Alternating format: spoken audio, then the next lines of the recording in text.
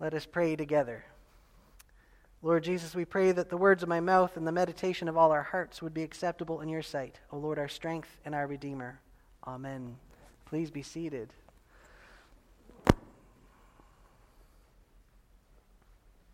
Oh my goodness, so many layers for these masks. Just a sec. Hopefully we're like 4 weeks away from not having to need these things anymore. Hopefully. Getting close, yeah. So the last few weeks, Kimberly and I have been watching a show called Pioneer Quest. And I don't know if anyone has ever seen that show. It was first on 20 years ago, and now it's on Amazon Prime. So it's about two couples who decide to live like pioneers in the 1800s in Manitoba. And so they leave their lives behind for a full 12 months, and they try to do this. And you might think, oh, wouldn't that be amazing? Wouldn't it? Like to unplug for a while and get back into nature, and wouldn't it be great? Until you realize they didn't have toilet paper in the 1870s. Right? They didn't have mosquito repellent in the 1870s, and the work was backbreaking. So early on in the episode, you're thinking those poor, poor people. But eventually they get into a groove. And one of the things that I've realized about myself in this whole watching these people suffer is that I like things easy. Right? I like modern day conveniences. I like, painkillers when I have to get a cavity filled. Right? I like my couch. Right? And just being able to relax and not have to stoke the fire 2 or 3 times a night. I like these things. But what if, I think we might say that human nature is to go the easy route, right? Because that's our tendency. But I wonder, what if true human nature is actually to learn greater and greater dependence on the provision of God for our daily needs? Because one of the things that shocks me about this show is that they pray. They read Scripture. They call upon Jesus. They're throwing out seed, not knowing what's going to happen. And, Tim, one of the guys on the show, he goes, in Jesus' name, grow. Right? And it's just amazing. What if our walk as Christians is not to find the easy way, it's to find the trusting way? And it might be uncomfortable, and it might be painful, but in the end, it's fulfilling because that's what we were created to do. We're going to look at the letter Paul wrote to the Corinthians today because he was coming up against a group of people he called super apostles. Right? These men who had it all together. They looked good. They were successful. They were like self-help gurus that you just want to be like, I want my life to look like that person. Like Joel Osteen on the cover of every book. Right? You want to be like that person. The problem with those super apostles, and maybe Joel Osteen, is that they're missing the point. It's not about looking perfect. It's not about having it all together. It's about learning to trust in Jesus and seeing that His strength is made manifest in our lives. So let's take a look. Paul is boasting here. He's continuing boasting. He's been making fun of these super apostles because they had impressive resumes. And so Paul said, well, I have one too.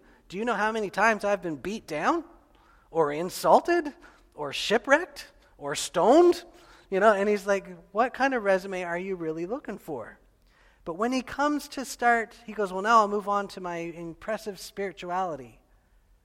He stutters. He's not comfortable with this.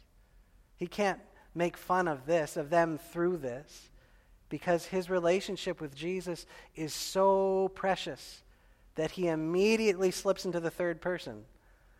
Instead of jumping into, I had this really impressive vision, it was, I knew this guy once somewhere who had this really cool experience. Years ago, I knew a couple in Newfoundland. And they were nearing retirement, or they had just retired. I can't quite remember when. This is a long time ago. But at this stage of their lives, they went to a Christian conference.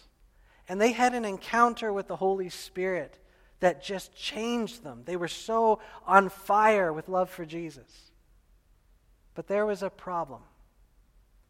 They focused so much on that experience that they started to go from conference to conference to conference to conference. And you're thinking, this must be pre-COVID. You're right. But they went all over the world, not because of the conference, because they wanted to recapture that experience with the Holy Spirit. And it was kind of sad, because I was kind of like, wouldn't it be awesome if you were to take your joy and excitement and enthusiasm and pour into this church here, like that needs you, instead of every weekend going off to a different conference. And I remember, I don't know if most people here, I think, have taken the Alpha course at some point, right? Not alone. Remember what Nicky Gumbel said about the Holy Spirit? It's not the spiritual equivalent of a trip to Disneyland. But the point of the gift of the Holy Spirit was to transform us into Christ-likeness. So Paul here, instead of being able to take this wonderfully intimate and powerful experience and just use it to defend himself or to critique these super apostles, he stutters. This is too intimate. It's too beautiful. And when we are, all of us, I think, have this longing for that intimacy, that passionate experience with the Holy Spirit. Some of us have had it, some of us haven't. But to focus on the experience itself is really to miss the point. Because why? It focuses on our experience rather than on focusing on Jesus in the center and following in obedience to the calling he's called us to. Paul goes on to say, even if I were to boast, I wouldn't be a fool because I'd be speaking the truth. But I refrain so that no one will think more of me than is warranted by what I do or say. Paul wants to focus on Jesus. When I was in college, I had acquaintances who hated the prayer book. They just thought it was the worst book ever because they called it worm theology. And when you opened up the prayer book, you were saying, I'm not worthy, I'm a worm, I'm not a man, and just saying all this stuff. And I was like, are you kidding me? When you open the book, who are you focusing on? Who are you focusing on? Because if you're focusing on yourself, then who knows what you're going to do. But if the prayer book is all designed about putting Jesus in the center, and when Jesus is in the center, when we pray the collect for purity, when we pray the collect or the confession, when we pray the prayer of humble access, the focus isn't meant to be on us, but on the goodness of Jesus. And in light of that goodness, we do need help. We do receive the assistance in order to come into the presence of Jesus to worship. Where is our focus? Paul didn't want people to look at him. He wanted people to look at Jesus. And so he said, to keep me from becoming conceited and, puffed up with these wonderful experiences, he got this thorn in the flesh. A messenger of Satan. Sounds fun, eh? Woot. Yay, Christianity. What is this thorn in the flesh? People have speculated to say what it is. We don't know what it is. Paul knew what it was. And that's not really important what it was, but what was it there for?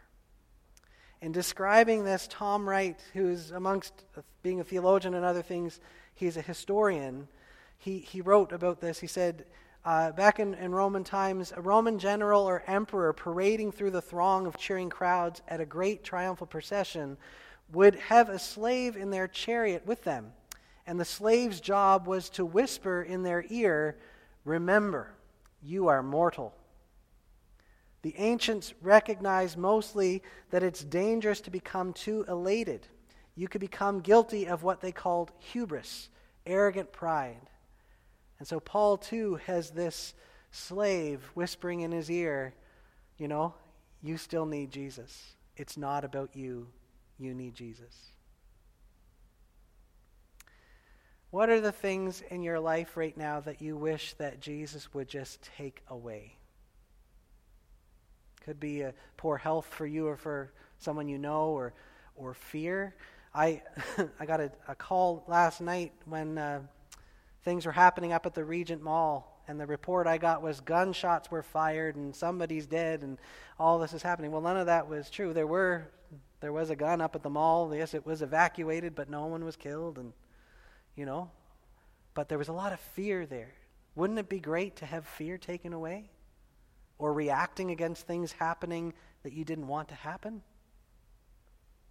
What if, instead of Jesus removing these things, he's actually reminding you, you need me.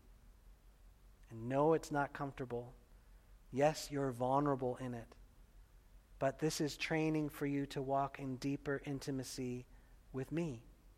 It's not about the easy road or you looking like you have it all together so you can be a flashy billboard for Jesus. It's about you walking in humble dependency on our God.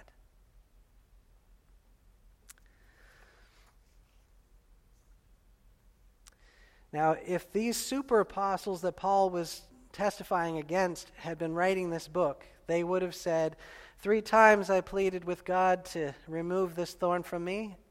And of course he did, because I'm a righteous person. Right? So when Paul said, 3 times I pleaded with the Lord to take this from me, but the word I received was this. And I think it's interesting, Paul couldn't reveal the vision that he had in the highest heaven, but he could reveal the word of Jesus to him. My grace is sufficient for you, for my power is made perfect in weakness. Isn't there good news in that? When I hear this word, I'm reminded of what Jesus said in Matthew. Come to me, all you who are weary and burdened, and I will give you rest. Take my yoke upon you and learn from me, for I am gentle and humble in heart, and you will find rest for your souls. For my yoke is easy and my burden is light. The good news is you don't have to have it all together and be completely self-sufficient in order to be worthy of God's love for you. The good news is God loves you right where you're at.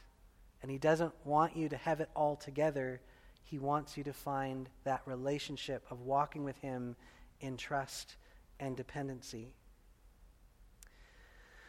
One of the cool things about Pioneer Quest is that the first few episodes are brutal.